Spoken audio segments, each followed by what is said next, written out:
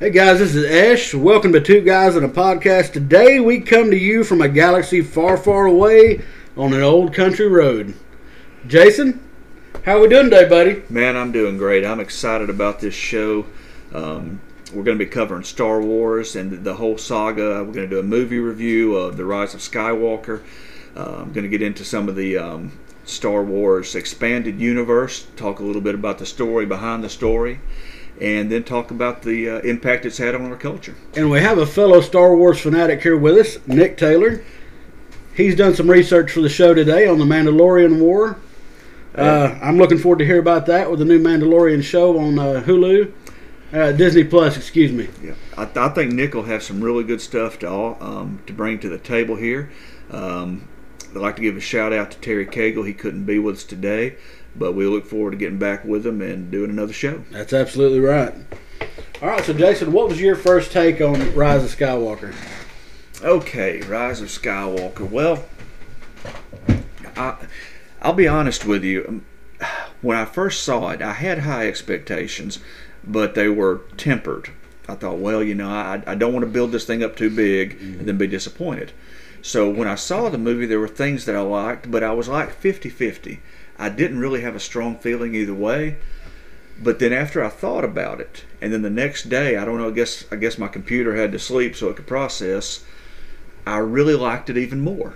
And I thought about some of the things about it that I liked. I thought, that wasn't too bad. Now, I believe they tried to put too much into it. It should have been a two-part movie, I think. I think they could have done a much better job and given a better product that satisfied more people doing a two-parter. Yeah, I was left wanting more. I wanted more in the movie. I don't think they touched enough.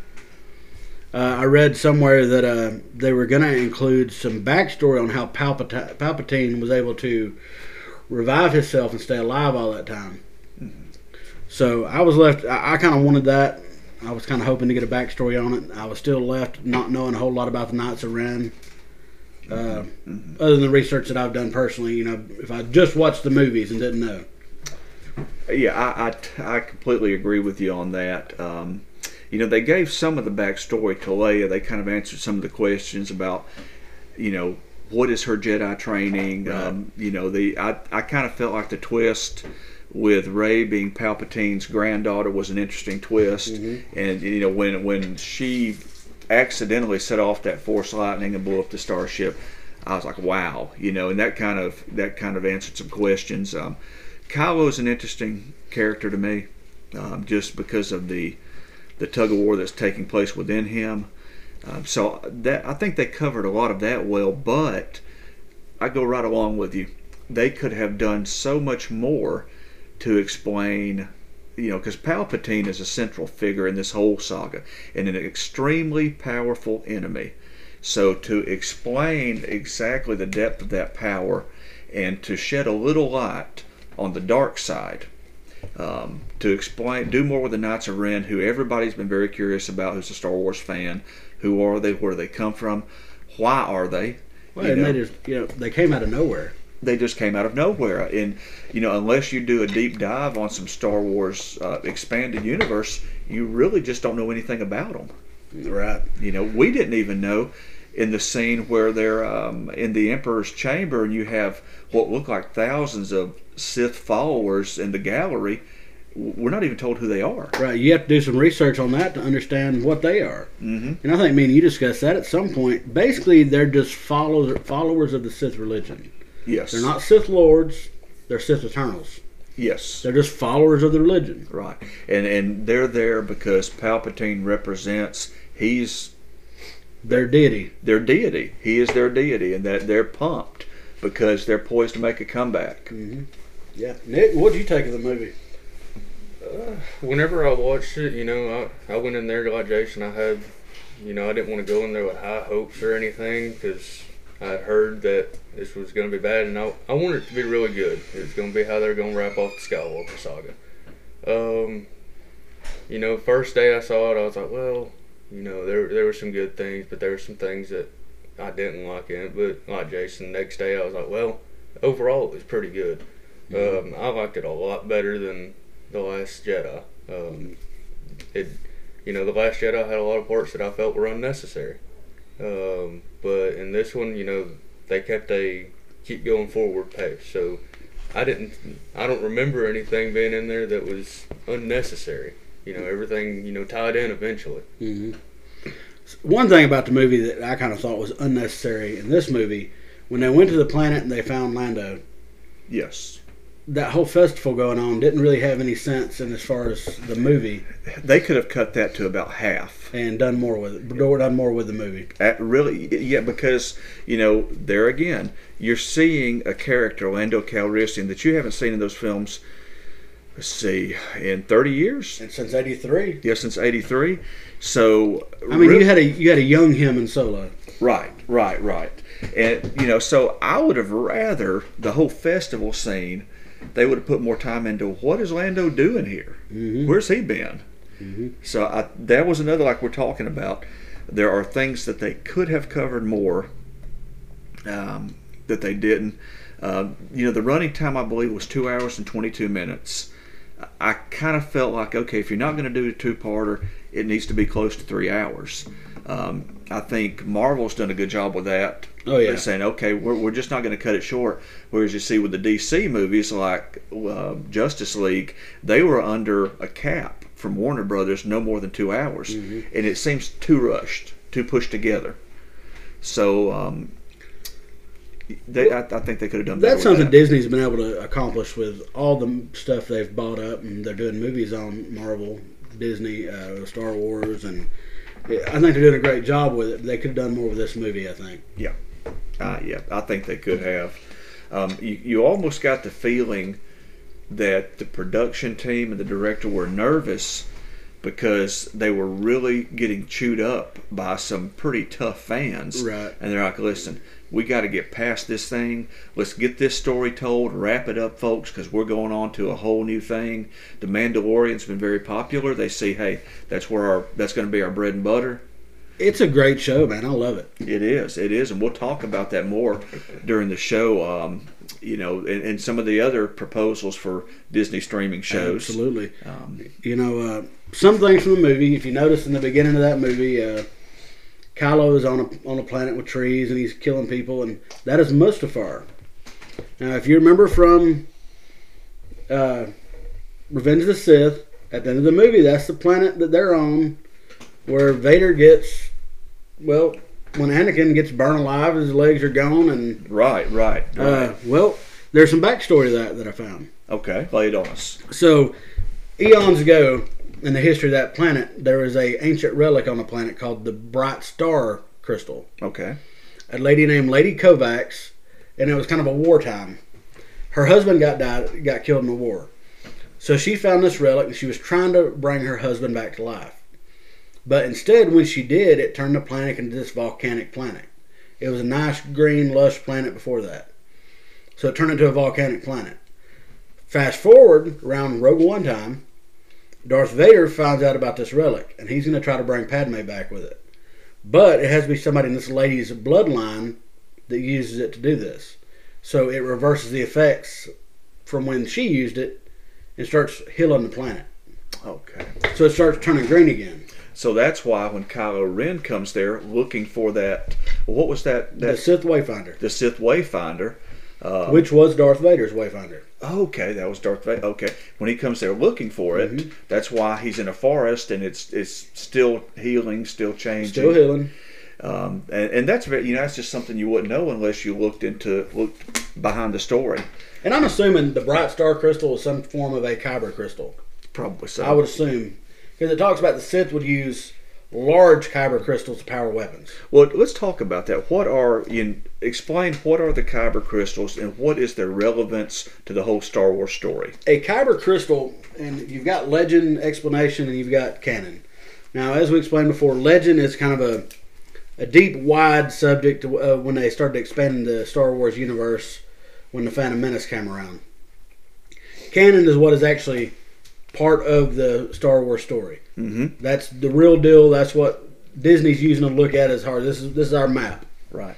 So a Kyber crystal is a clear crystal that is force sensitive. Okay. So the Jedi, back when they first started, the Jedi Order, they would send their youth to a planet called Elam. It's kind of an ice planet like Hoth. Now, kyber crystals are found on other planets too. As you saw in Rogue One, they were mining off a planet called Judah. Now that's right, because the Empire was there taking the kyber crystals to power the Death Star. To power the Death Star, yes. That's right. So it's a clear crystal, and the lightsaber don't get its color from the crystal itself. When a Jedi bonds with the kyber crystal, it's kind of a force connection, kind of like Kylo and Rey had in the new trilogy. They would bond with the crystal, and the crystal would actually talk to them. And that's where it gets its color at. Okay. From the personality of the Jedi that holds it. That's why you have different colors. That's why you have different colors, Okay. except for red. Now, red in canon, from my understanding and my reading, the Sith have to use the Force to force that crystal to bond with them. And it causes the crystal to bleed, and that's where you get the red color. Wow. Okay. Okay. So there's your kyber crystals, and they were all different colors. Now you got Mace Windu had purple.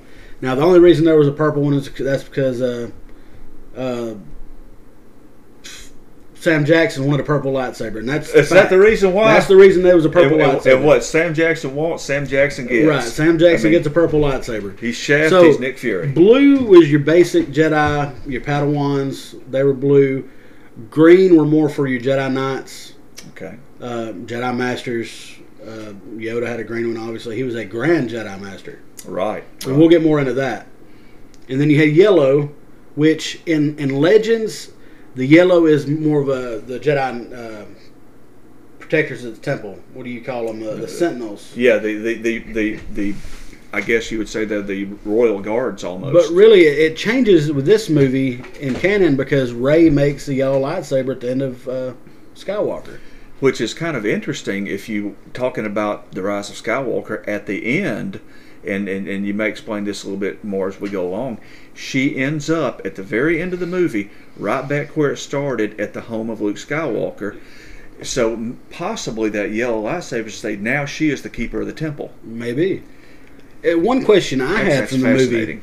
fascinating. We all know, the Jedi, they mine their kyber crystals. Where did Rey get her kyber crystal?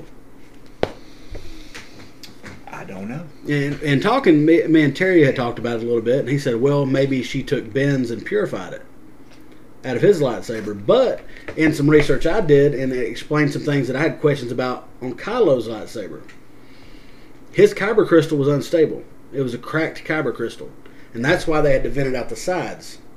That's why it looked like he had that handle. Right. Okay. So that's kind of why his lightsaber was it looked unstable at times. Okay. It cracked, and he had a cracked kyber crystal. And do you think that was symbolic of literally the psychological crack he had as far as the war between the dark and the light? I believe so. In the first movie, you could tell through the whole trilogy that he had some conflict between the light and the dark. When he killed Han at the end of the first movie, he had conflict there, I think, and that's where his conflict really started. Because I don't think, and one side he didn't want to kill him, Mm-hmm. but he did. Right. So, well, I think that's the part that's interesting. And you talk about Star Wars Legends. Now you explained what canon was. mm-hmm. Legends, basically, what you're saying is that space in between that hasn't been talked about in the movies, but was expanded on between Return of the Jedi and The Force Awakens in the form of books, comics. Right. And it has been since the original Star Wars was released. There have been books wrote through the years, and I've read several books. And some of the books that are, I guess, considered legend now, Han and Leia had twins. Right. I've seen that. Jason and I don't remember the other one's name, but it was male and female twins, like Luke and Leia. Right. So that was that's all legend now. Well, and then there's a whole storyline because you wonder between the original Star Wars and Return of the Jedi, there's a couple of decades or more where Vader's out doing stuff. Right. We don't know what he's doing. Somewhere he's doing something. There is so much that has not been covered in the films that the actual Star Wars universe just continues to expand, and they continue to grow stories behind stories. Right, absolutely. You've got the time from Revenge of the Sith to A New Hope, where, what does that say, 27 years? Oh, Because man, what, yeah. Luke Yeah, in and his that's what 20s I'm referring to, Right, that that's time what you're referring period. to, Yes. Yeah. Vader's out doing all kinds of things, and they've touched on some of that in, say, different books, video games, Right. such like that, that's actually considered canon. There's a Darth Vader VR game, and that's where I learned about this Lady Kovacs with the Okay. Mustafar planet. And he's out, one of his main assignments is hunting down Jedi. That was his original assignment. Okay. Destroy the Jedi. Destroy the Jedi. And from my understanding, a lot of the readings, he had conflict the whole time between the light and the dark. And Palpatine actually, in some of the readings I've had, tried to kill Vader several times. Wow. Tried to send a hunter after him to kill him Wow. because he knew he could foresee Vader turning on him at some point. Yeah, Palpatine's just an evil dude. Very powerful. Very powerful and ruthless. Probably one of the most ruthless villains in film. Yeah. And I would love at some point to get a backstory on him. I know a little bit of his backstory. Sheev Palpatine. Mm-hmm. He was very on his home planet. They were popular politicians, and that's where he got his start at. Okay. He said, "I'm destined for more," and he actually sought out the Sith religion. Because he was trying to tap into something. Yes, he sought out, and he ended up meeting his his Sith master, and learning the ways of the Force, and ended up killing his master. Wow. So, and therefore set him on the road to ruthlessness. To be just the big evil. The big evil.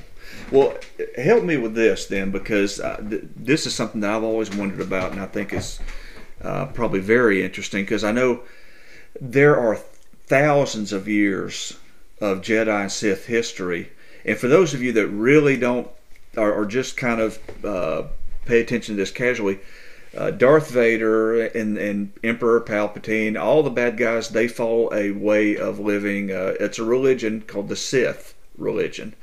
And the thing that I have wondered the most about is, where do the Sith come from? Where does that originate? Where did the Jedi come from? How did we get to that point? Well, from my understanding, it comes from the planet we see it in Skywalker, Exegol. That's a Sith planet. And that's where Palpatine was in The Rise of Skywalker. Yes. Okay. That's where he's been hiding all this time. Okay. He had a wayfinder, made it to the Sith planet, and that's where the Sith religion originated, from Exegol. The Sith and the Jedi at one time were one group. Okay. And then some wanted to start dabbling with the dark side of the Force, and they broke away. And they had a civil war. Well, they had a civil war, and then the people that broke away, they wasn't called the Sith originally. Right. They found the Sith planet, and that's where they adopted the Sith religion. Okay. Now, was it because the Sith religion? Because you say they were trying to tap in and use the dark side, which was forbidden by the Jedi, and so therefore they found this planet and this culture that was already just naturally attuned to it. They were naturally attuned to the dark side. Okay, and so that's where they come from. Yep.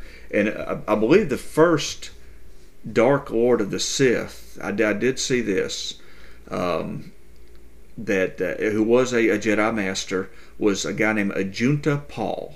The original Sith Lord. The original Sith Lord. Wow. Yeah. So that's a name I've never heard before, so that's something that I didn't even see. Well, I was kind of looking it up. I knew I wouldn't be able to compete with these two masters of Star Wars, but I could throw a curveball every now and then. What do you have to add to that, Nick? What do you think?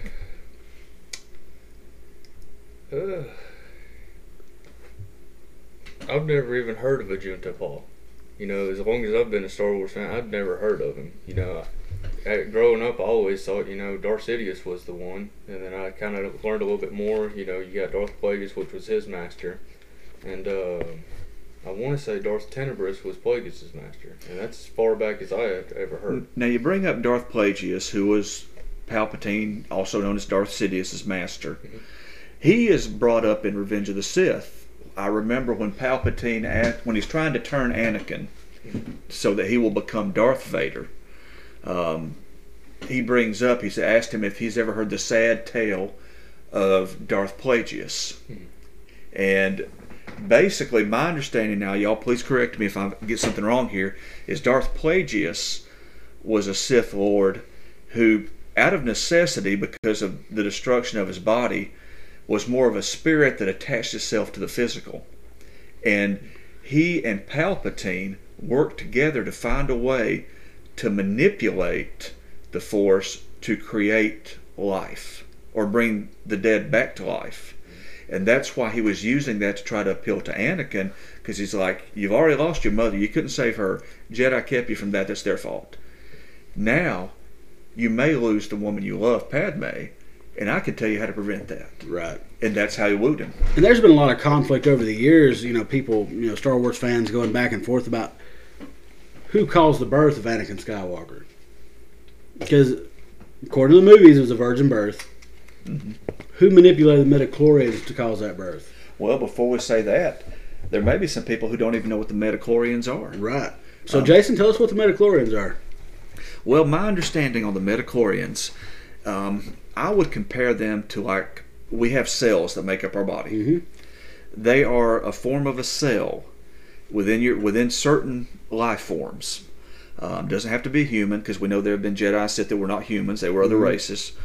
That is particular. Those cells are particularly force sensitive, and if you have a high, like you would say, if you were really sick, maybe your white blood cell count is way up. Well, if you had a high midichlorian cell count, then that shows you're very force sensitive, because those particular cells are sensitive to the force, and that's what gives people who are force sensitive their power. Right, and Anakin Skywalker had the highest ever midichlorian count in anything. Right, absolutely. That's why they considered him the chosen one to bring Right. balance to the Force. Right, to end all the suffering and all the fighting. Yes. So the midichlorians are a big deal in the whole Star Wars universe. Right. Everything's got midichlorians. Everything.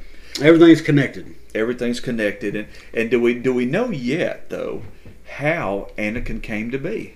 If it was a virgin birth. We don't know. A lot of people say that Palpatine is the one that caused that. Because But his training with Plagueis, he learned how to manipulate the midichlorians and cause life. and cause life. But we find out in Skywalker that Rey is the granddaughter of Palpatine, so that would be kind of a weird twist to the whole thing, because in the end, we kind of feel a love connection between Kylo and Rey. That's kind of inbred, because they would be related at that point. And that's been an accusation as long as I can remember on Star Wars, because you remember in the original Star Wars Episode 4, correct? Mm-hmm.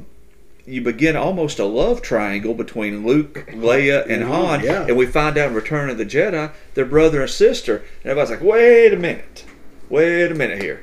I can imagine back in your day that was a big deal. Well, it was, it wasn't, of course, I was so young, and we didn't have social media for everybody to put their opinions in, but it was kind of one of those things you kind of snickered at, Right. But, like I said, she kissed her brother. she kissed her brother, ooh, that's gross. Now people, Facebook would be alive, and they'd be, wait a minute, this is gross, this is wrong, because, everybody's got access. Right. Yeah, there's a lot, man. The Jedi go back a long time. Right. 25,000 years from my research. Wow. And that's a long time. That's a long time. Heck yeah, by anybody's standards. Right. And back when it first started, before they were actually called the Jedi, the people that were light side sensitive, they were called Ashala. Ashala. Okay. And then the Jedi formed after that, and then they started calling them the Jedi, and they formed the Jedi Order.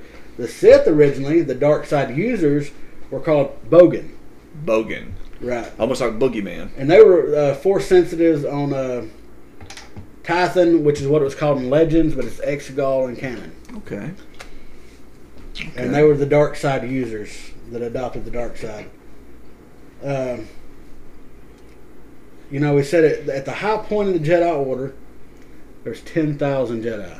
I would have never thought there were that many. Well, if you look, when we first saw A New Hope, that was the original Star Wars that me and you saw. Right. Nick here, you probably grew up in the prequel trilogy, right? Yeah. First time I had ever seen Star Wars was 4, 5, and 6. Okay, so he saw the original. He started on the originals. Okay, so in A New Hope, we didn't see very many Jedi. You had Obi-Wan Kenobi, Yoda, and then eventually Luke Skywalker. And those were the only, if I remember right, those were the only Jedi we saw. That was the only Jedi. And then you had the Sith with Darth Vader. Right. And the Emperor. Mm-hmm.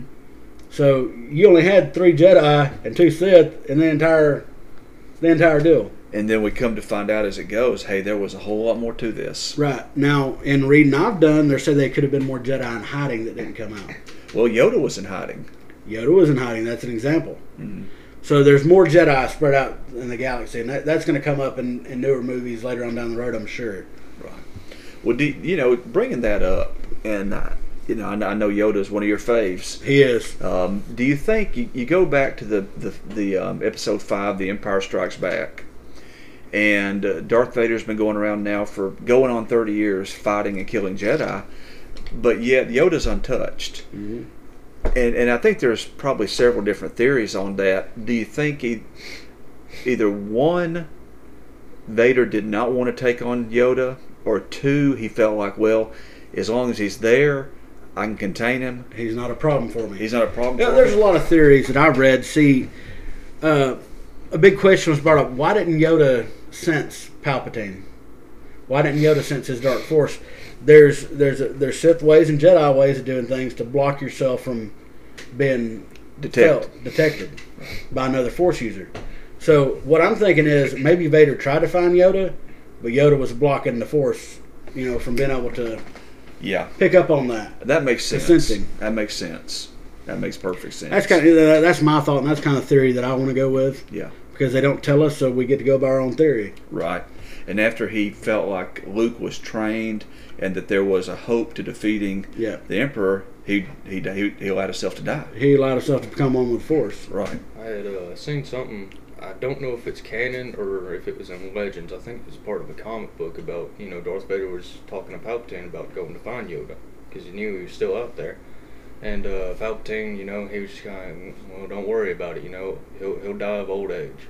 But Vader was consistent with, we got to hunt down these Jedi because if not, they're going to come back. Mm-hmm. And Palpatine was more of along the lines of, they can't stop us at this point. So there was a little bit of, they wanted to go find Yoda, but Palpatine was like, don't worry about it. Do you think Palpatine feared Yoda? I think he did. I had watched a thing where on episode 3, if you remember, when Yoda and Palpatine was fighting, Palpatine kept getting away from Yoda. That was because Yoda was the style of combat that he used was up close. So if he was up close to Palpatine, if it was close quarters at all times, Palpatine would have lost that. And Palpatine knew that, so he was trying to make distance between Yoda. Kind of like Mike Tyson. He was so much shorter but powerful in boxing, and you know a lot about this. If he was up close, you're done. Mm-hmm. But then when the taller guys with the long arms started figuring out if I keep him at a distance, then he started to lose. Exactly right. And I've never actually heard that theory before. So that's something new for me. Yeah. And that makes sense. Yeah. Because all the Jedi had different style fighting. Like Mace Windu, he was a master lightsabers. Great swordsman. Right. Yeah. So Yeah. that's good theory. I like that. But Yoda, man, he was an incredible creature. Very strong with the Force. A lot of people say Luke Skywalker has been the strongest ever with the Force, but I kind of Yoda has to be. I think he has to be. He was 900 and something years old when he died. Mm-hmm. He became a grandmaster with the Force with the Jedi at 100 years old. Right. So he trained. Yoda himself trained roughly 20,000 Jedi in his life. Wow. That's a lot of Jedi. Yeah. That's a lot of Jedi. That's an incredible task. He trained a lot of people that turned over to the dark side. Count Dooku, just ample amounts of Jedi he trained. It's insane. 20,000. Imagine training 20,000 people In anything. in anything. It doesn't matter what it is. It'd take you 900 20,000. Yeah, it would take you 900 years. 20,000 is a big number. Hell, we couldn't hardly train 5 officers, could we? That's exactly right. Ooh-wee. I work every day just to train Nick. You will master the weed eater. So, I was kind of hoping, I was watching The Mandalorian and all around the same time Skywalker came out. So I was kind of hoping that we would tie into, the movies and the show would tie in together, but we never really saw a tie-in. Well, I haven't been able to see The Mandalorian yet because I live basically outside of civilization. Literally in a galaxy far, far In away. a galaxy far, far away. I'm in some type of pocket universe here. Will y'all tell me about the Mandalorian? Because I know you get into Yoda, or you get into one of his race. Not the Yoda, but one of his race. And then, of course, you've got with the Mandalorians, that goes all the way back to the Mandalorian War with some of the Jedi. And there's a history there. You get into Jango Fett, Boba Fett. Who are they really? So, I mean, I would love to hear this. And So, what you think about the show, too. I'll give you a little breakdown of the show, and then we'll let Nick go into the Mandalorian War, talk a little bit about that. Basically, the show starts out, you've got this bounty hunter out taking bounties. Well, one of the bounties he gets is the Baby Yoda. Okay. So he's supposed to go get Baby Yoda. Right, and take it to this, I'm assuming it's a fall off from the Empire because he's got stormtroopers. Did they ever say who he was? He was The old man? I want to say, can't quote me 100% on this, but I want to say he was part of the Empire, but he's more of after the Empire fell, he kind of took his group to a secluded place, and they just kind of operate small. Okay. Kind of like a warlord. Yeah. He's a warlord. And he's being played by the guy that was on Breaking Bad, I believe. Wasn't he? I don't know, maybe, perhaps. I- No, that's the guy at the end in the last couple episodes. Okay. I'm confused. So anyway, he takes this bounty back, and he kind of, I don't know, felt attached to the little creature. Mhm. So he goes back to get it. He don't want him to hurt it because he thinks, the Empire, they're going to kill this thing 'cause it's force sensitive. And Right. so through the whole season, he's basically going along with this Baby Yoda, collecting bounties and doing different things. And at the end, what was the guy's name that the guy from Breaking Bad played? I'm trying to think of I don't remember what they called him, but they come to this planet and they're trying to get to Baby Yoda and they're fighting, and finally they get away. But he has a saber at the end of it, a black lightsaber, because his spacecraft crashed because of the Mandalorian, and he cuts his way out with a black lightsaber. Now, in Star Wars lore, and it's canon, the black lightsaber was from the first Mandalorian to be inducted into the Jedi Order. Okay. He created a black lightsaber, and that's where that came from, kind of a throwback to canon. Okay. Well, who are the Mandalorians? What does that even mean? What? Well, if for years I thought Mandalorian was a race of people, but if you get into the Mandalorian TV show, they say that Mandalorian is not a race; it's a creed. So it's a creed they follow. Mm-hmm. Okay. Yeah, it's I guess at this point anybody could be a Mandalorian. It's just they follow this specific creed. As far as the Mandalorians go, that goes all the way back to Mandalorian Wars and before. Well, tell me about that, because I want to know the backstory on who, because that's a very popular show. The Mandalorian Wars got started because like Ash was saying, the black saber. One of the Mandalorians got inducted to the Jedi and had his lightsaber. He forged his lightsaber himself. I think he got killed and the Jedi took the lightsaber. Well, that made all the Mandalorians mad. So they went in and they took the lightsaber, and that started the Mandalorian Wars. So that was between the Republic and the Mandalorians. And during this time, some of the Jedi were like, well, we need to help the Republic. But, the Council was like, no, that's not our thing. We're not going to step into that. So they took a group. It was Revan and one of his friends, Alec, is what his name was at the time. They went in, they took a group into the Mandalorian Wars. Revan had killed some Mandalorians and stuff, and he took one of their masks, and he wore a Mandalorian mask over his face, so that's where you get the Revan mask from. They fought for a little bit, and then they had one Mandalorian, he was the leader of them. They called him Mandalore the Ultimate. Revan killed him off. And then, and during this time, Revan he wanted knowledge. He wanted to know a lot of stuff, and he learned about the dark side. So he learned more of the dark side, and he was still a Jedi at this point. Mm-hmm. Him and Alec went to a certain planet where Sith culture was, because they wanted to learn more about it. and they met up with the Emperor of that time, and his name was Darth Vitiate. He was the Emperor at the time. Well, he manipulated him into turning to the dark side, so that's where you get Darth Revan, and then Alec was Darth Malak.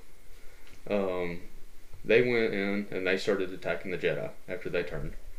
Then you go on so many years after, the Mandalorian Wars and all that, and Darth Revan and Malak, they're the top Sith Lords at this point.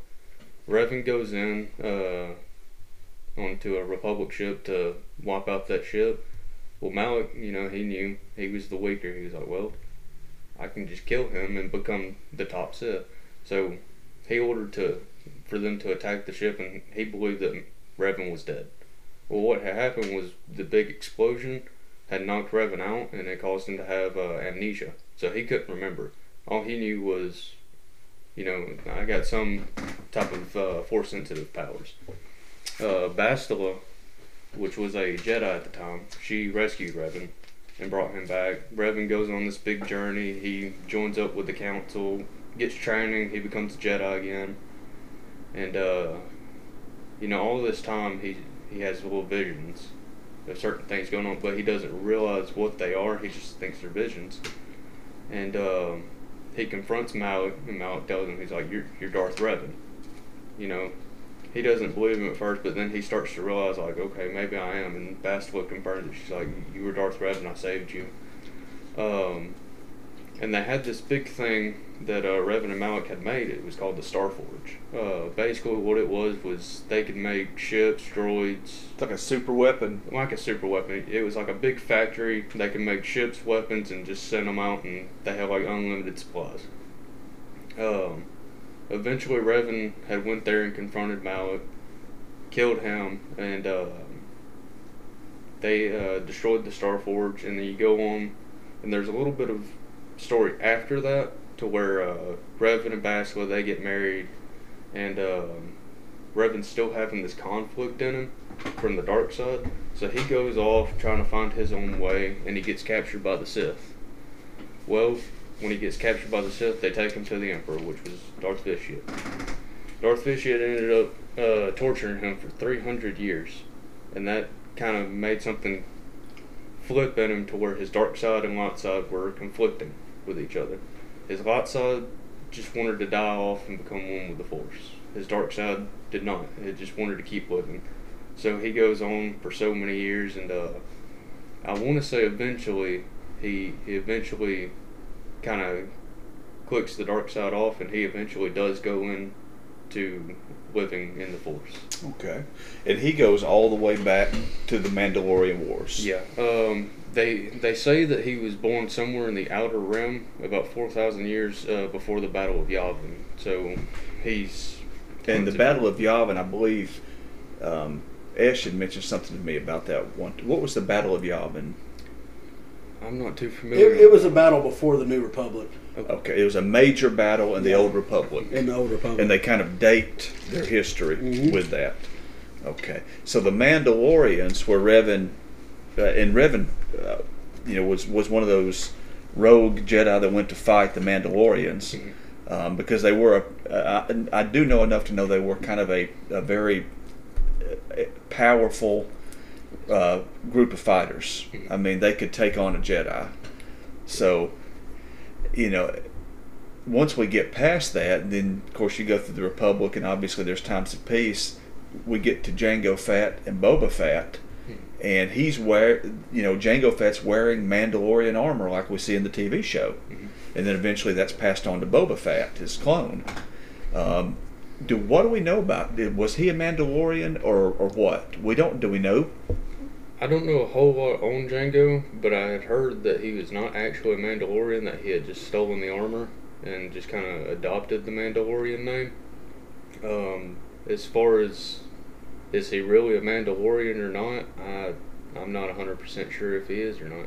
So he could just be a guy that was a pretty bad dude, bounty hunter, who got this armor, is like, you know what, I can do my job a whole lot easier with this. And then adopted it, and then of course passed it on to his, you could say it was his son, but was really his clone, Boba Fett, who is one of the most popular bounty hunters and Star Wars characters. But the Mandalorian character in the show, The Mandalorian, does he have a name? They reveal his name towards the end of the season, but I cannot remember it. I would theorize, on the Mandalorian, and you were talking about Boba Fett and Jango Fett, since it's not a race of people, I guess, we talked about anybody could be a Mandalorian. Okay. So maybe he is, because that's Jango Fett's who they cloned for the clone army. Right, the clones. That's So- right. So possibly he adopted the creed and became a Mandalorian even though he wasn't born on that planet. Right, exactly. So pretty much the Mandalorians lost the Mandalorian War with the Jedi. Yeah.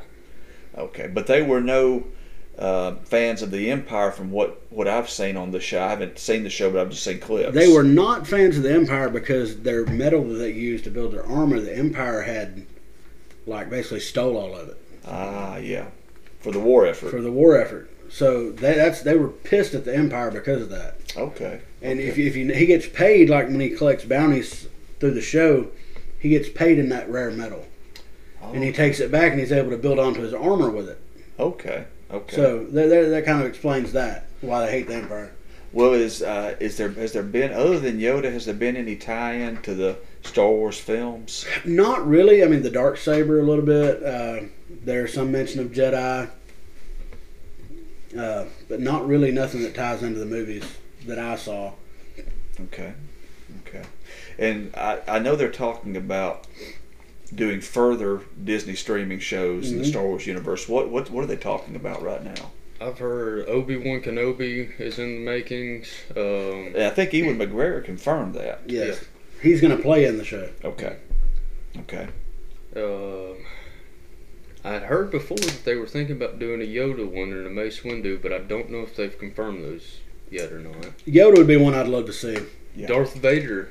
I think I saw something the other day where Darth Vader's going to be a confirmed one. That they're going to go into Darth Vader, which I'm assuming is going to be, like you were saying earlier, what was he doing between 3 and 4? Right. I think that's going to cover that. That would be interesting. And they're talking about doing a Disney streaming show on that? I think so. Well, now, as far as future films, what are you hearing? What I'm seeing now, they're going to do one on the old High Republic and the heyday of the old Republic. So that was thousands of years before anything Well, we've seen. Yeah, you can look back, and Yoda was alive in that time, obviously. He was around 100 years old. So you're going to see a very young Yoda in it, possibly. Okay. And then characters we've never seen or heard about before. Or maybe some we've heard about, but they're all canon and just been talked about all the years. I think that would be the most interesting, man, because you've got so many, cool characters you read about and you see about that are all dead and gone by the time, anything takes place that we've seen. So I think that would be cool. You could go back as far as, when the Jedi Order was created. Yeah. Mm-hmm. And when the Sith broke off. I mean, they could go way back. Well, and they've even, I did read a little bit about the history even before the Jedi, and where the greater galaxy before it was formed into the Old Republic. Right. Why they formed into the Old Republic and some of the threats. Well, tell us a little bit about what you've read on that. 'Cause that's I can't remember, man. It's a lot of information. That's going back hundreds of thousands of years. Exactly. You had one race of aliens, and I cannot remember their name, and they were very proficient at developing super weapons, and they eventually came to rule the galaxy for a long, long time. But for one reason or another, they began to die off, and eventually the Republic was formed.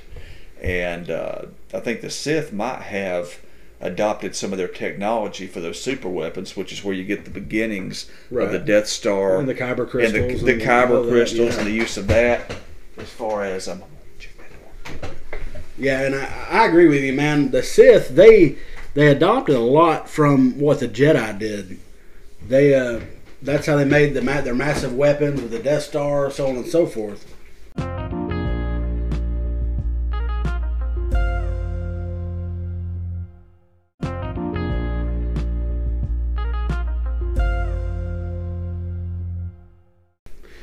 Hey guys, it's Ish. Welcome back to Two Guys on a Podcast. Now, Jason, we have shared a lot of information, but we really haven't even scratched the surface of the Star Wars universe. there is so much more in the canon and legends that we could talk about.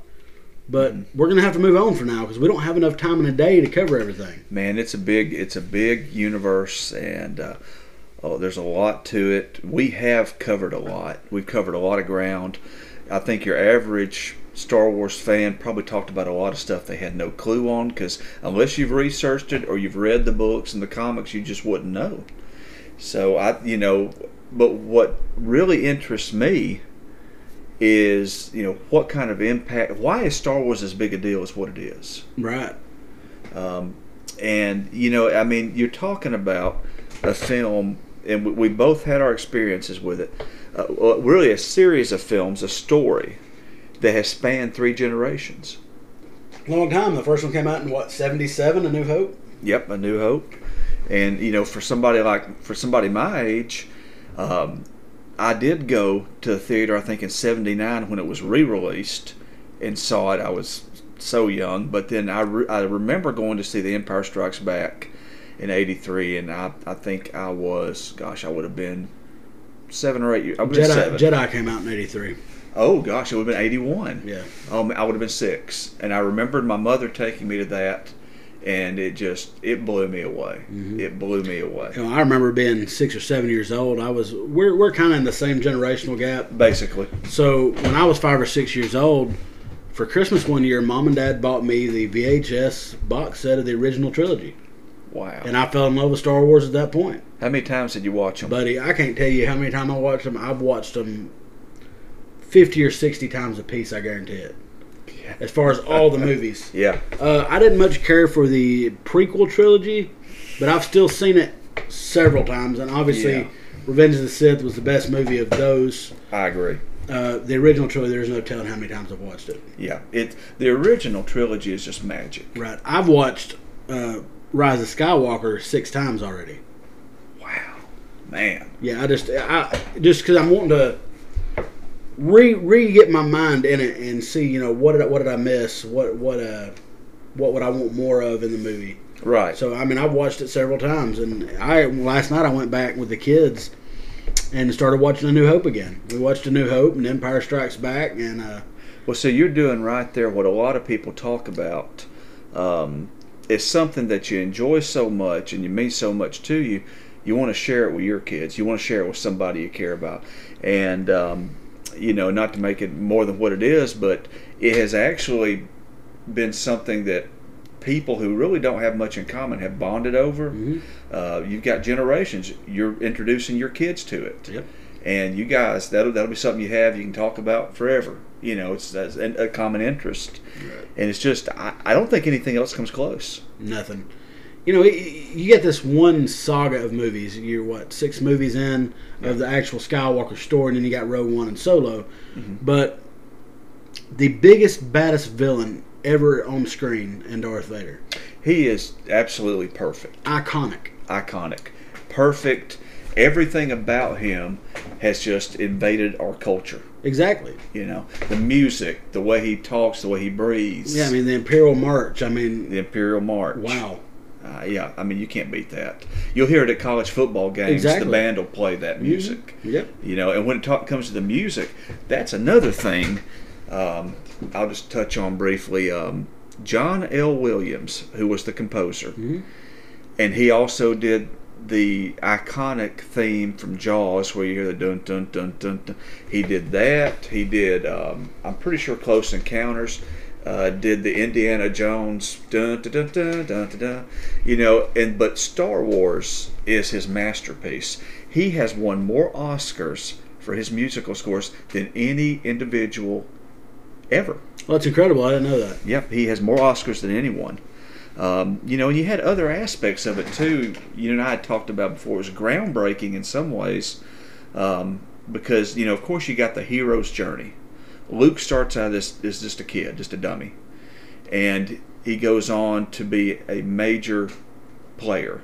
You've got a strong female lead in Leia, a great role model. And we discussed probably one of the strongest female leads ever on the big screen. Yeah, and it's right off the bat. Mm-hmm. She's tough right off the bat, and just dedicated to doing and fighting for what she believes is right. You got the story of redemption with Anakin Skywalker, who becomes Darth Vader.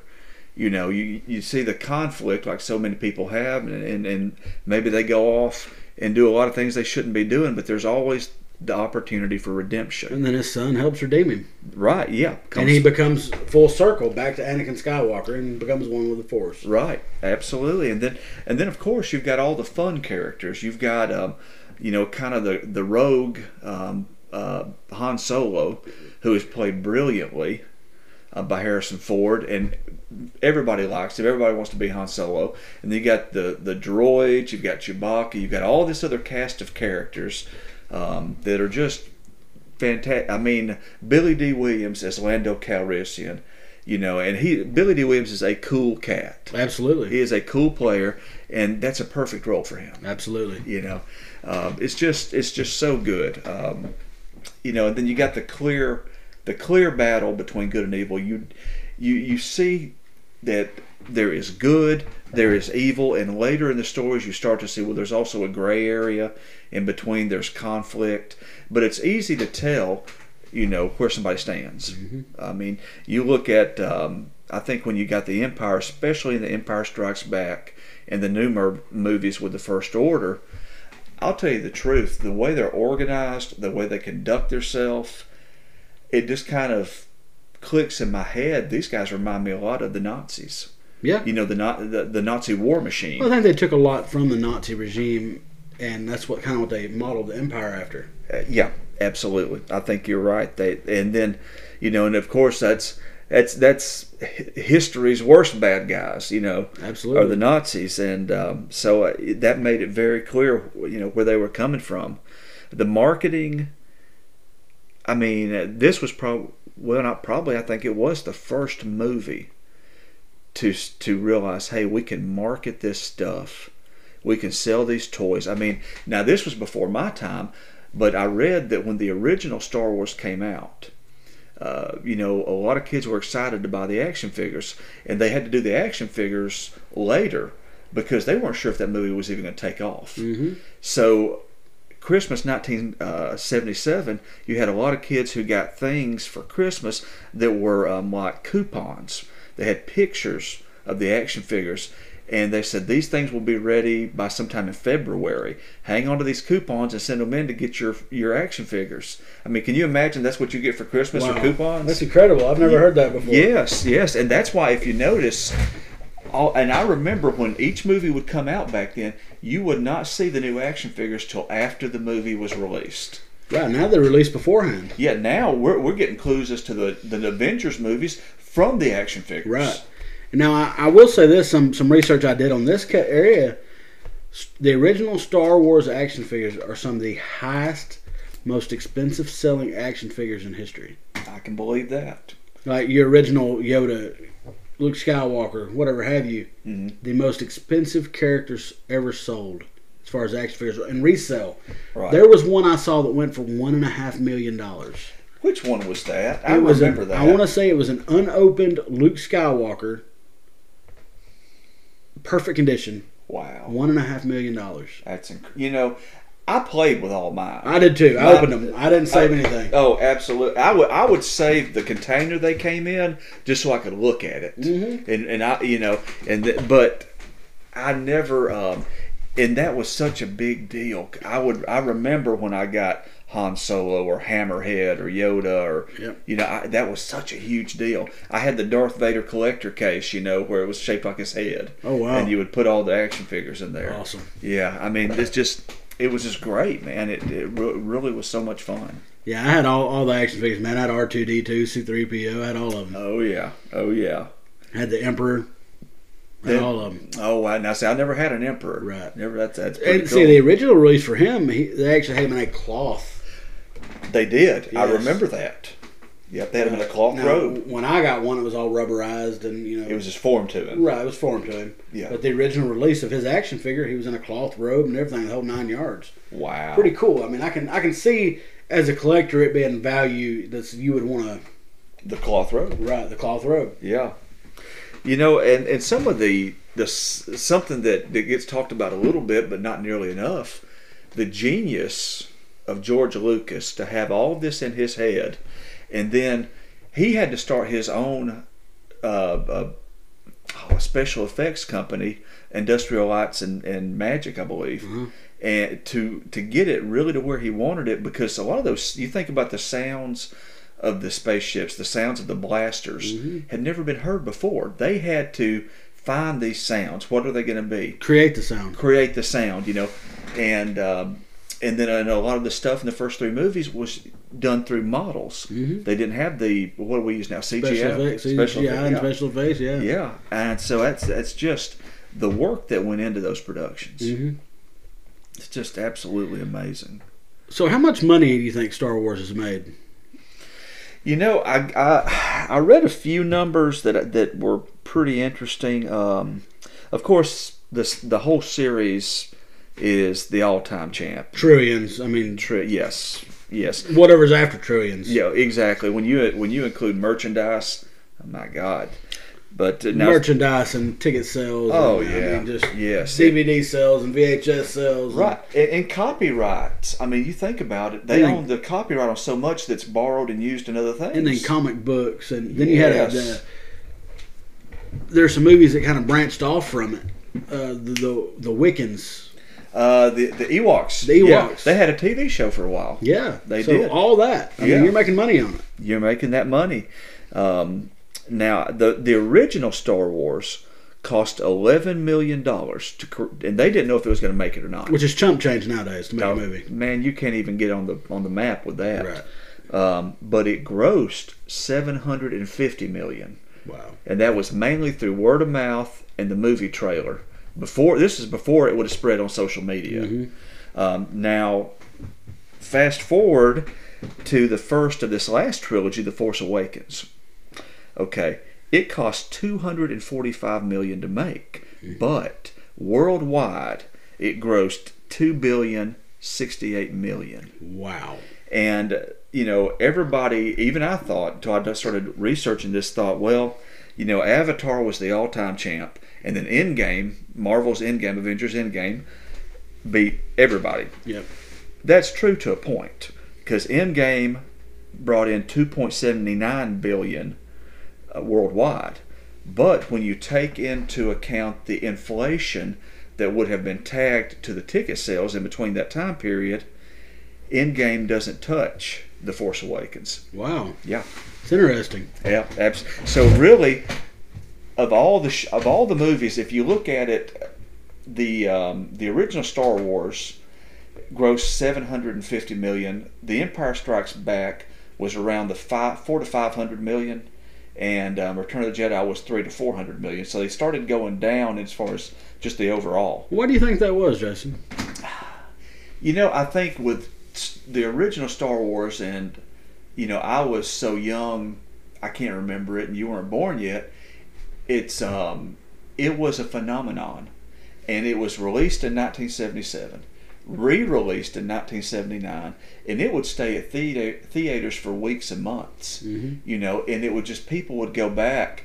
I remember years ago, the first time they showed it on network TV back in the 80s, and I was in, I think, the 4th grade, maybe 5th grade, and they had a special before it just talking about Star Wars, and it showed where there were couples that got married at the theater going to see Star Wars. Wow. I mean, it was just a cultural phenomenon, and I think that, and then when you start getting into The Empire Strikes Back and it keeps going, some of those people who went just for the party, they kind of break away and you get to your real fans. And so that's the only reason I think the number descended. There are people that go to conventions now still dressed as the Star Wars characters, Darth Vader, Princess Leia, Luke Skywalker. It's incredible. Oh, yeah. It has spanned decades. It has, and then even to this day, if you see a lady or a girl with her hair put up on the side and 2 little mini buns, first thing you think is that's a Princess Leia haircut. That's Princess Leia haircut, exactly. Yeah. You know, you see a dog that's colored a certain way. You know, there's Chewie, there's Chewbacca. There's Chewbacca running around. There's Chewbacca running around, man. It's even went as far as there is a religion now. It's a real religion based off the Jedi religion. Man, that called is, Jedism. Yes, that's wild. That's some wild stuff. And they basically follow the Jedi code. It's real. I watched a special on TV on it. I believe it. It's crazy. I believe it would. Just from watching that, would you say that they're following the Jedi code is similar to a samurai code or a knight's code? Absolutely. And if you read back and watch any documentaries on George Lucas and where he got some of his ideas for Star Wars, he pulled a lot from the Japanese culture, the samurais, the ninjas, such like that. Now, as we talked, the Nazi regime, as far as for the Empire, right? He pulled a lot from that. Even in the character's actions, when you look at him in the First Order and the Force Awakens, that you think Nazi. Right. I mean, that's what I think. Yeah, I do too, totally. Just the way they conduct themselves. It's really interesting to me too when you talk about George Lucas. It was like at that time period in the early to mid 70s, you had some young filmmakers, George Lucas, Steven Spielberg, and Francis Ford Coppola, and I can't think of who some of the other guys were older than them, but they were really the young guys. And of course, Francis Ford Coppola did really big with The Godfather, and then Apocalypse Now. He hit gold. Lucas came along with Star Wars, and then Spielberg with Jaws, and they all worked together. They all knew each other, and it was like a treasure trove of guys that are giants now. Them three changed the movie culture. No doubt. There was no such thing as a summer blockbuster until Jaws showed up. Mm-hmm. And then Star Wars broke Jaws records. Star Wars has broke everything. You'll never have another story that has stretched 3 generations. Mm-hmm. Basically 3 generations, as we discussed. Right. You'll never have another story like that spreads that far. It's got something for everybody. Everything. I mean, yeah, Marvel's doing a great job with the Avengers and all that, but like we discussed, 25, 30 years from now, you may have real Iron Man suits flying around. Yeah, I mean, the tech is it's kind of like the old Star Trek shows with William Shatner. I mean, we're of course we're not beaming up nowhere, but some of the things they use, like the communicators, are nothing compared to iPhones. Right, nothing. They we got the whole world in our hand with our iPhone. We got it all right here, man. And it's just so you look at some of that and you're like, well, that's fun to watch, and I like the show, but the tech is dated. Exactly. But the thing with Star Wars that Marvel will not have on Star Wars is that the tech, it never gets dated. It never gets dated. The story could go and go and go and go. Absolutely. I mean, if you go back and even just cover the Old Republic, you can go back further than that. Because they can always write more material. They could make, I don't know how many movies and shows just from what's there now. Right. And then moving forward past Skywalker. It's uncharted territory. Where does it go now? Because George Lucas didn't even have a vision past that point. Yeah, absolutely. And I mean, so it's safe to say Star Wars is here to stay. And it's going to be entertaining, folks, for a long after you and I are gone. Little side note, it'll be there way after we're gone. Yeah, they're still going to be doing Star Wars, which could be any day now. Any day, we can go any day. A note that Terry shared with me when we were prepping for the episode. They're talking to George Lucas about coming back in as a bigger role as far as doing the movies. That would be great, because I mean, it's anytime you've got the originator, the master. Keeping them involved, I think, is just very helpful. He's the creator. Yeah, Disney bought all of it out, but I think that's kind of a tip of the hat. You're the man that brought this to making what it's making today. Exactly, and it will always. I think with Star Wars fans, like you said, Disney bought it. They're putting it all out there. They own the world. But for Star Wars fans, when something comes from Disney Empire, the Disney Empire, yeah, they're the empire now. But when it comes from George Lucas, that kind of gets your attention. Yeah. You're like, okay, this guy, if anybody's going to know, this guy's going to know. Yeah. Jason, we have put out a whole lot of material today. Yes, we have. This has been an incredible episode. I've been chomping at the bit, like Terry Cagle said. Yes. I've been chomping at the bit to do this episode. He likes to say that. I love Star Wars. I love it as much as I do Marvel. I grew up on it. Oh, it was a big deal for me. I agree. You know, I'm more of. I mean, and we're getting into single digit percentages, but I'm more of a Marvel guy than I'm a Star Wars guy. Very single digits. Very single digits. But man, Star Wars, it's right there. It's right there with it. Man, we're going to close the episode. I want to thank all our listeners. As I told you, we've been listened to in 4 different countries. 4 different countries. We're getting listeners in Puerto Rico, Sweden, the United Kingdom, so we're across the pond. We're across the pond. The United States, we're getting listeners from all over the U.S. From what have we said before? From Bangor, Maine to out to California. Right, all over the country and in between. We even got our neighbor Mississippi. We got our neighbor in Mississippi, Georgia. We got Florida listeners and Tennessee listeners. So we're going to listen to in all surrounding states in a galaxy far, far away. We are our own rebellion. If you're listening to this, you're part of the resistance. That's right. If y'all enjoy the show, go check out our Facebook page, Two Guys in a Podcast. Send us some messages. Let us know what you think. We want to hear from you. Now, Apple, they can do a ratings thing on Apple, too. Yeah, on Apple. If you go to your Apple Podcast app, please give us a 5-star rating because that gets our voice out to just more people. You never know what we're going to talk about on Two Guys. We might be just the information you needed to make it through that day. Right. We've had some great episodes.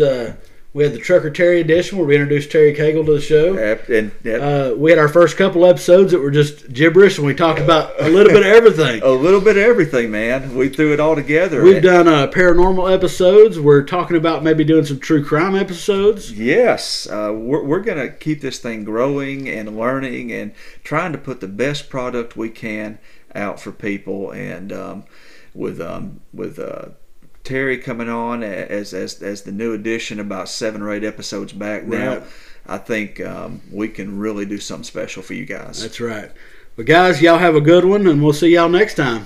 May the Force be with you. May the Force be with you.